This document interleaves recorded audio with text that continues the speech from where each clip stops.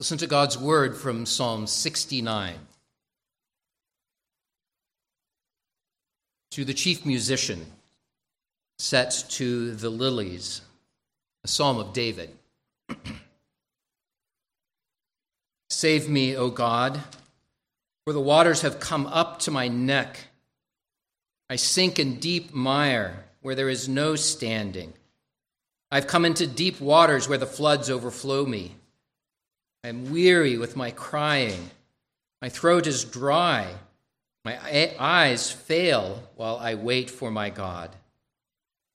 Those who hate me without a cause are more than the hairs of my head. They are mighty who would destroy me, being my enemies wrongfully. Though I have stolen nothing, I still must restore it. O God, you know my foolishness, and my sins are not hidden from you. Let not those who wait for you, O Lord God of hosts, be ashamed because of me. Let not those who seek you be confounded because of me, O God of Israel. Because for your sake I have borne reproach.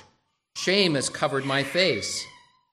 I have become a stranger to my brothers and an alien to my mother's children. Because zeal for your house has eaten me up, and the reproaches of those who reproach you have fallen on me. When I wept and chastened my soul with fasting, that became my reproach. I also made sackcloth my garment. I became a byword to them. Those who sit in the gate speak against me. I am a song of the drunkards. But as for me, my prayer is to you, O Lord, in an acceptable time. O God, in the multitude of your mercy, hear me in the truth of your salvation. Deliver me out of the mire, and let me not sink. Let me be delivered from those who hate me, and out of the deep waters. Let not the floodwaters overflow me, nor let the deep swallow me up. Let not the pit shut its mouth on me. Hear me, O Lord, for your loving kindness is good. Turn to me according to the multitude of your tender mercies. And do not hide your face from your servant, for I am in trouble. Hear me speedily. Draw near to my soul and redeem it. Deliver me because of my enemies. You know my reproach, my shame, and my dishonor. My adversaries are all before you. Reproach has broken my heart, and I am full of heaviness. I looked for someone to take pity, but there was none, and for comforters, but I found none. They also gave me gall for my food, and for my thirst they gave me vinegar to drink. Let their table become a snare before them, and their well-being a trap.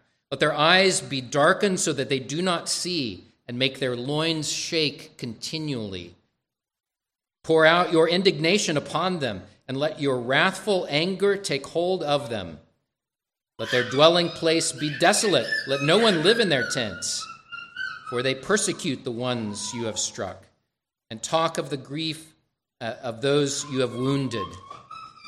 Add iniquity to their iniquity, and let them not come into your righteousness. Let them be blotted out from the book of the living and not be written with the righteous. But I am poor and sorrowful. Let your salvation, O God, set me up on high.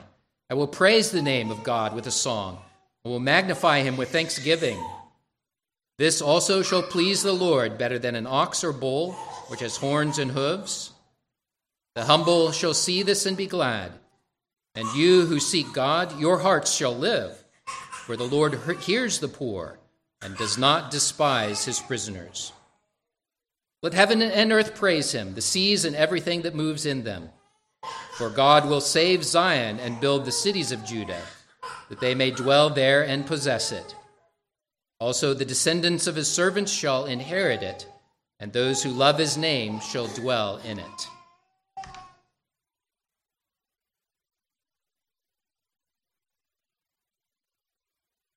This week in our vacation Bible school, we had a theme that we called Following the Clues. Kind of like a little bit of a detective story, finding different things along the way that will lead us to certain conclusions. And in this psalm, there are certain clues about Jesus Christ. But they're more than clues. They are the prophetic word of God that is foretelling the coming of the Messiah. And this is one of those psalms that is clearly messianic. Now, we believe all of the psalms are connected to our Savior and to that great overarching story of redemption. And so you can see Jesus and see that plan of redemption throughout all of the pages of Scripture. But some psalms are more clearly messianic, and this is one of them. It stands with Psalm 2 and Psalm 110 and Psalm 23 as ones that clearly speak of our Savior, Jesus Christ.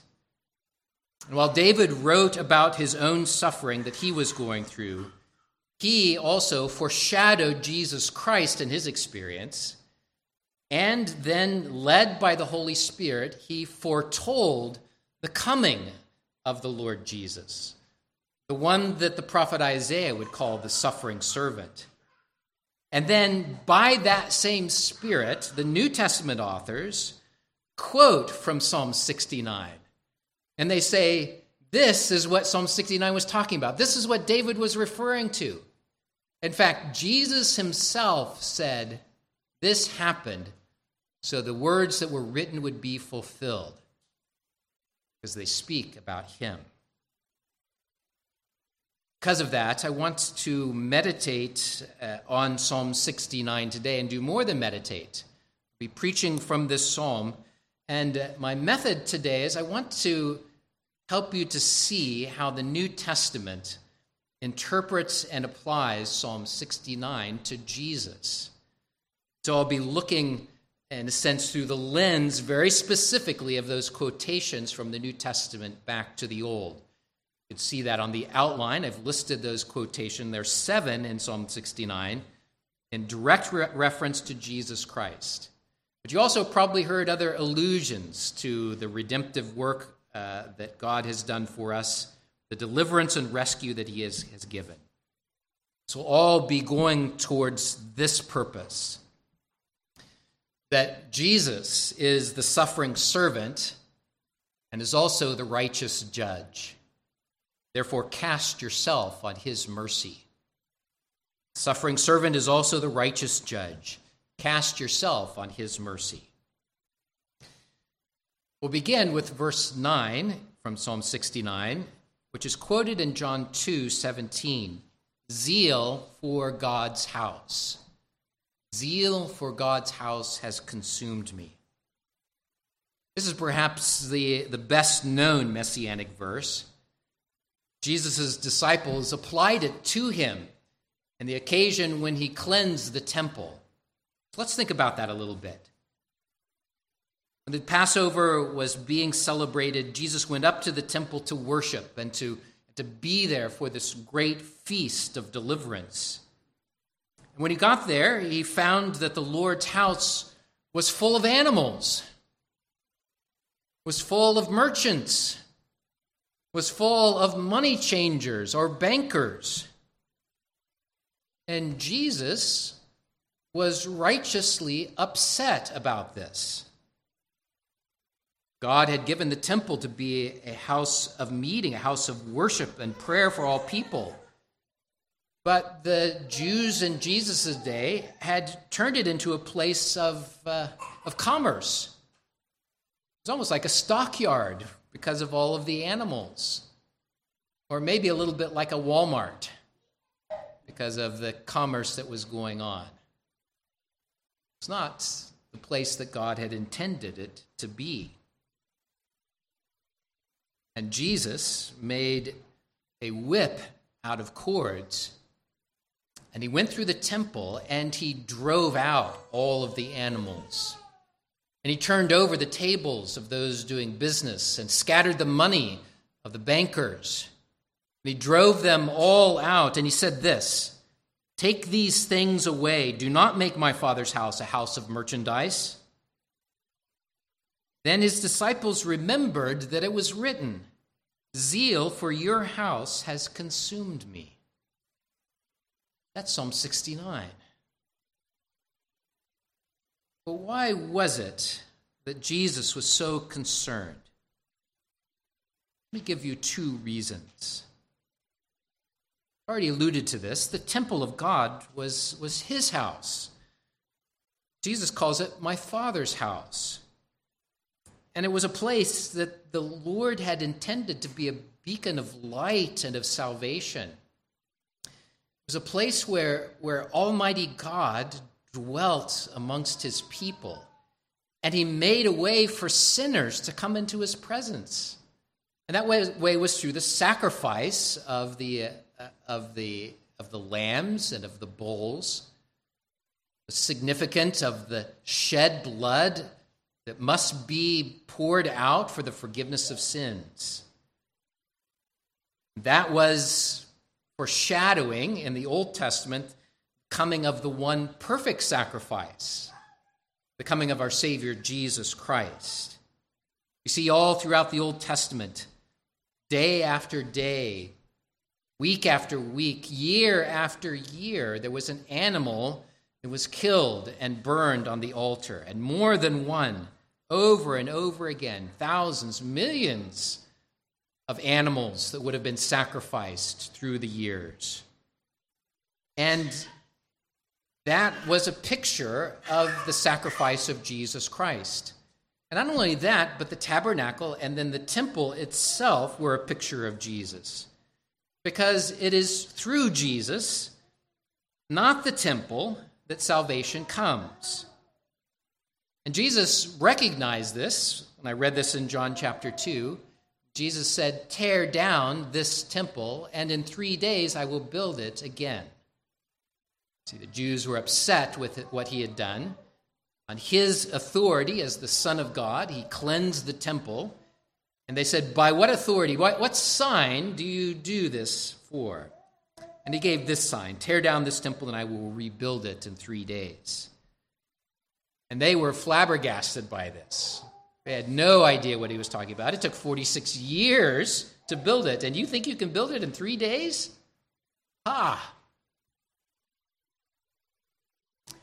Jesus was referring about his body. He was referring to what he would do on the cross. That he would lay his life down for you, for me. And the Jews desecrated the temple in this way. They filled it with the animals and the money changers. They were desecrating Jesus himself. They were desecrating the worship of our holy God that is made possible only through the body and blood of our Savior. And Jesus longed for this reality of worship, the reality that would be brought to us when he did suffer on the cross and die, and rise again on the 3rd day. This is why he came. Jesus longed for this worship. Jesus longed for this salvation that was put on display by the temple worship. And it provides something of a guide for us today, a longing for the worship of God where our salvation is proclaimed and celebrated. That's what coming to church is about. It's all about Jesus. It's all about thanking God for your salvation. It's all about hearing once again that your sins are forgiven because Jesus has died and rose again for you.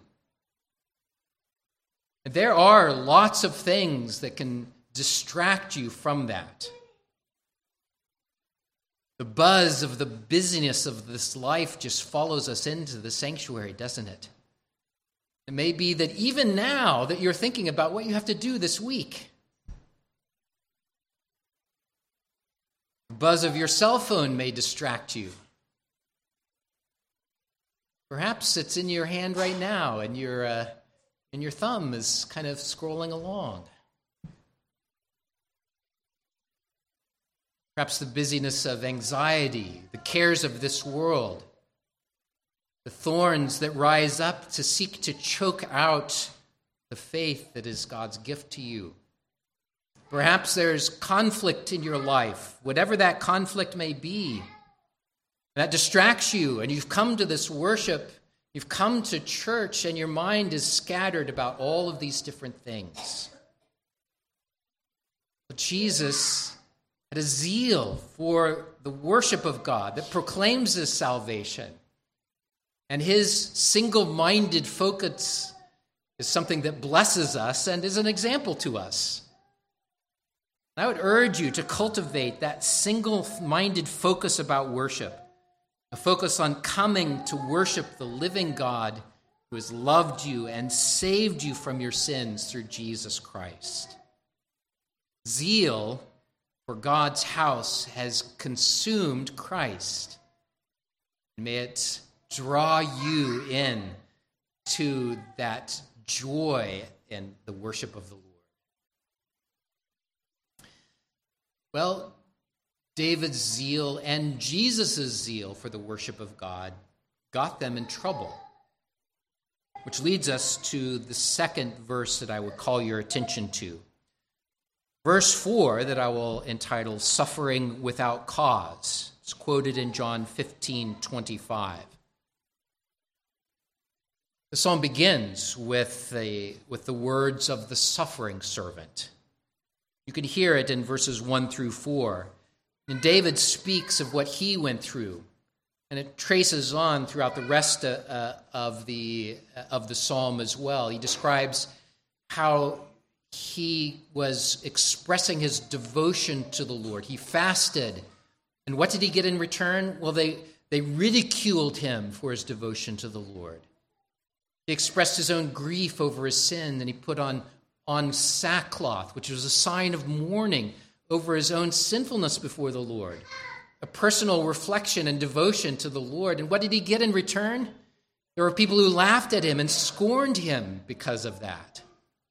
And they would heap up their reviling on him.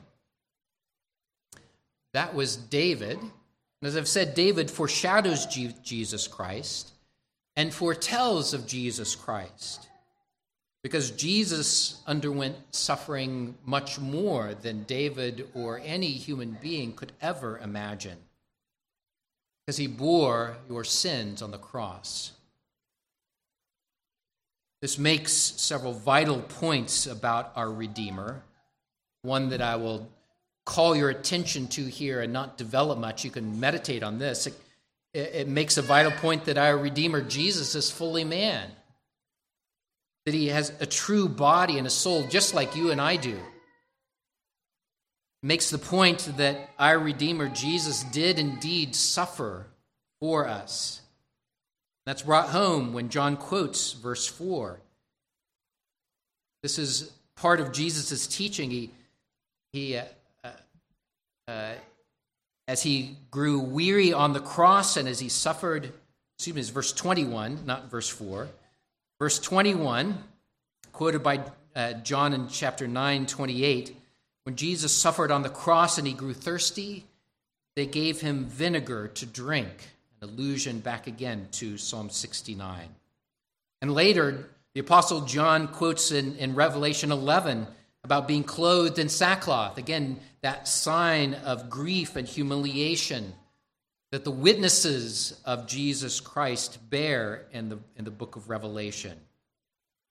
And Jesus did indeed suffer for us, for our salvation. But there's more. Jesus suffered without cause. He did no wrong. He suffered because of his zeal for God. And like David, Jesus' enemies slandered him. They worked against him secretly and accused him to his face. They brought up false accusations against him. They made him out to be unhinged from reality, over the top in his devotion. The Pharisees said as much and more when they accused him of blasphemy, of claiming to be God. But Jesus was no fanatic, was he? He was genuinely the Messiah. And he showed that over and over again, and he exercised his right as the only begotten Son of God by cleansing the temple. When his disciples saw this, they understood that this is the Christ. And that zeal did lead to opposition. I want you to hear how Jesus himself quotes from Psalm 69 and John 15. Here he is warning his disciples that the world who hates him would also hate the disciples and the church that would follow after Jesus Christ. They will hate the church because they hated him first, are his words.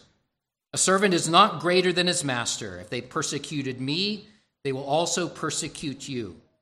And then later, but this happened so that the word might be fulfilled, which is written in the law, in their law. They hated me without a cause. You see, Jesus is reaching back to Psalm 69 and saying, this is what David foresaw. This is what David foretold, that the Messiah would come into the world, but the world would not receive him. He would come to his own people, but his own people would reject him. That he would live a sinless life, but he would then face false accusations and be led to the cross so that by his stripes we would be healed. This happened so that these words might be fulfilled. We've been considering something of this principle through Peter's letter to a persecuted church. I'll remind you just briefly of that. Through faith, you are united to your Savior, Jesus Christ. You are united in his suffering, in his death, and in his resurrection. We can learn from David here, who suffered without cause, because in David's suffering, it prompted him to confess his foolishness, to confess his sins. And even though he didn't deserve to suffer in these cases, God was providentially using them to purify him. It's the language of 1 Peter. To purify him from his sins, like gold is purified in a fire. And we can learn from that when suffering comes, that we may humble ourselves before God. We can also learn from Christ, who suffered unjustly for us. Now, Jesus is different from David in this case. Jesus did no sin. David is led to confess, but Jesus was sinless. But he became the bearer of our sins. He became sin for us. That's the way Paul describes it. He who knew no sin became sin for us, that we might become the righteousness of God in him.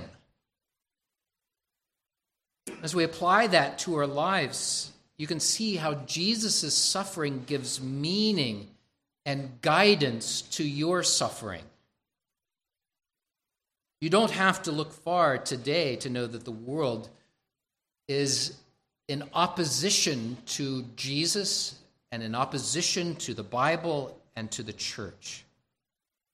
You already see ways that they portray Christians as deranged zealots, trying to marginalize the church and the teachings of Jesus. What we understand to be simple devotion and heartfelt desire to worship God, the world describes as unhinged and zealots and fanatics. So don't be surprised, and don't be afraid. Don't be ashamed. Christ has gone before you. Follow him in loving God and being zealous for his worship. Following him in following his Father, knowing that he has indeed gone before us and suffered for us. Leads us to a third quote from the New Testament of Psalm 69. This comes in verse 9. This is the second half of verse 9.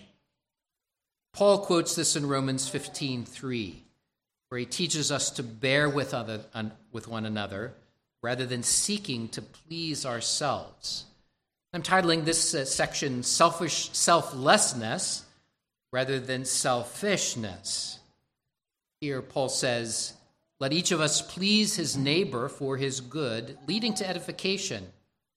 For even Christ did not please himself, but as it is written," there's Psalm 69, "reproaches of those who reproached you fell on me." This may seem to be a little out of the flow of things, of the suffering servant becoming the righteous judge. But it actually fits very well when you come to realize that when you know that Jesus laid down his life for you, then that enables you to walk on a very different path than what you were walking in before. Rather than doing all of the things to please yourself, Psalm 69 and Paul here in Romans 15 says that you should deliberately pursue a path of selflessness, especially in the midst of suffering. You see, the tendency in suffering is for the horizon of your life to narrow down to what you are going through. That's all you can see. And all you can see is the injustice that is against you, and the harm that has been done to you, and the suffering that you're going through. And you begin to interpret the world through that lens, and really to interpret it through the lens of yourself. That begins then to get worked out in your relationship with all of those around you. And what Paul does is to say that in Christ, you may see something more than the suffering you're going through. That horizon that has shrunk is expanded to see Jesus, who is an example for us. Christ himself did not please his own desires. Rather, let the reproaches fall on him. Well, just imagine if Jesus had not done that.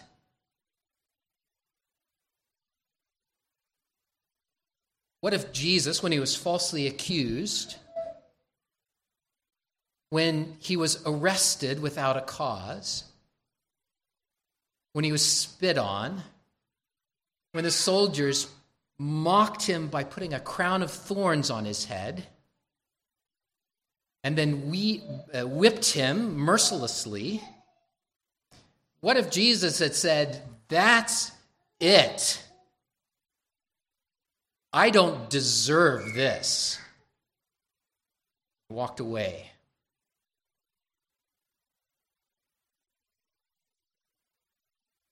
Praise God, he did not. For the joy of what was before him, he endured all of this. He selflessly laid down his life. There's a redemptive aspect to that frees you and helps you to understand the suffering that you are going through. And there is an example that we follow. And in that example, I would urge you, in your suffering, to recognize your relationship to Jesus Christ. And in your suffering, be aware of how our sins will narrow down upon ourselves, and we can lash out at those around us and make a decided effort, make a decided posture of instead of seeing yourself, of seeing Christ in the midst of your suffering, and then seeing those around you as those who are also redeemed from their sins, just like you are. This will foster an attitude of humility, selflessness, instead of selfishness. Finally, the fourth set of verses I'll call your attention to come in verses 22 through 28. This passage is quoted from 3 times in the New Testament. Just call your attention briefly to these. Verse 25 is quoted by the disciples in Acts 1:20. This is the judgment that falls upon Judas Iscariot, the traitor who betrayed Jesus. This is a prayer of judgment upon one who rejected Jesus. Then verses 22 through 23, Paul quotes in Romans 11. This is a passage of judgment as well. A judgment which fell on the children of Israel who rejected the Messiah, who crucified him. It is a prayer of judgment against God's enemies. And then maybe the most shocking prayer is a prayer of David in verse 28. Let them be blotted out of the book of the living, speaking of the enemies. Let them be blotted out of the book of the living and not be written with the righteous. Jesus alludes to this in Luke 10:20. He guides his disciples to rejoice that their names are written in heaven. The allusion there is the opposite, those whose names are not written in the book of life. These are heavy verses and are often neglected because they make us uncomfortable. There are prayers that the Lord would defeat and destroy his enemies. But David and the New Testament's use of these verses will help orient you to see that these are not prayers that are taken up because of personal revenge that is being sought. They're not taken up to get even with anyone. Instead, what David does is to align himself with Jesus and to be under his sovereign rule as a great king and a righteous judge. And he appeals to Almighty God. He appeals to the coming judge of all the earth to judge rightly.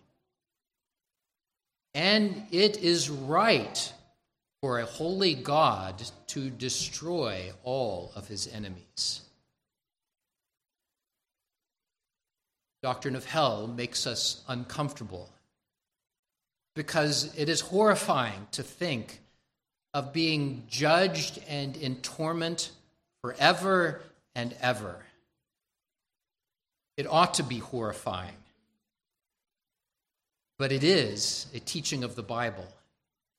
And it is right for God, who is completely righteous, completely without sin, to judge forever and ever those who reject him. So David aligned himself with that, and we follow his example in aligning ourselves with Jesus Christ and with his kingdom. We align ourselves with him knowing that the Lord is ruling over all things. Jesus Christ has ascended on high, and he sits at the right hand of God the Father Almighty, ruling over all things, bringing all things underneath his feet. And he says that he will come again. And when he comes, all mankind will be gathered before his great white throne of judgment. And there Jesus, the righteous judge, will separate the sheep from the goats. He will separate those who have repented and have asked Jesus to be their Savior from those who have rejected him, spurned his offer of the gospel, and have gone on in their lives without any repentance whatsoever. On that day, the books will be open, and when Jesus separates, for those of you who are trusting in Christ, you will be received into the presence of the Lord forever and ever. But you need to be warned by this passage that if you do not repent, that your name is blotted out of the book of the living. You will never enter into the place of righteousness. Now is the time to flee to Christ, who loves his church and gave himself for her. Even though you have reviled him previously in your life, even though you have walked in disobedience, the time is still open for you to repent. There is still time for you to turn away from your own self-righteousness and to throw yourself on the mercy of God in Jesus Christ. For he will show mercy to all who come to him in faith. I pray that you would take to heart then Psalm 69, that you would see the suffering servant who came to seek and to save that which was lost. But you would also see that that suffering servant is now also the righteous judge. I pray that you would cast yourself on his mercy. You would lift up your prayers to him who rules over all things. Amen. Let's pray. God, we do thank you for our Savior Jesus Christ, who suffered on our behalf. And we pray to you, the righteous judge, that you would forgive our sins for that blood of Jesus Christ, and that you would also judge rightly. God, it is true that we are frightened of these doctrines of judgment and of hell, but they are an expression of your righteous holiness. So we take them up because you are holy and righteous and good. We rejoice in all of your judgments and asking that you would save us from our own sins. You would give us that message of reconciliation to carry to the world as well. In Jesus' name we pray. Amen. Close by singing the last portion of Psalm 69. And in this you can hear the suffering of the saints, suffering of our Savior, but also the joy of salvation that is given to us. We sing this as a prayer and a profession of faith. So stanza 13 says, "For this will please the Lord far more than will the offerings of bulls or of ox." And that offering is the offering of Jesus for us. Let's stand and sing Psalm 69D.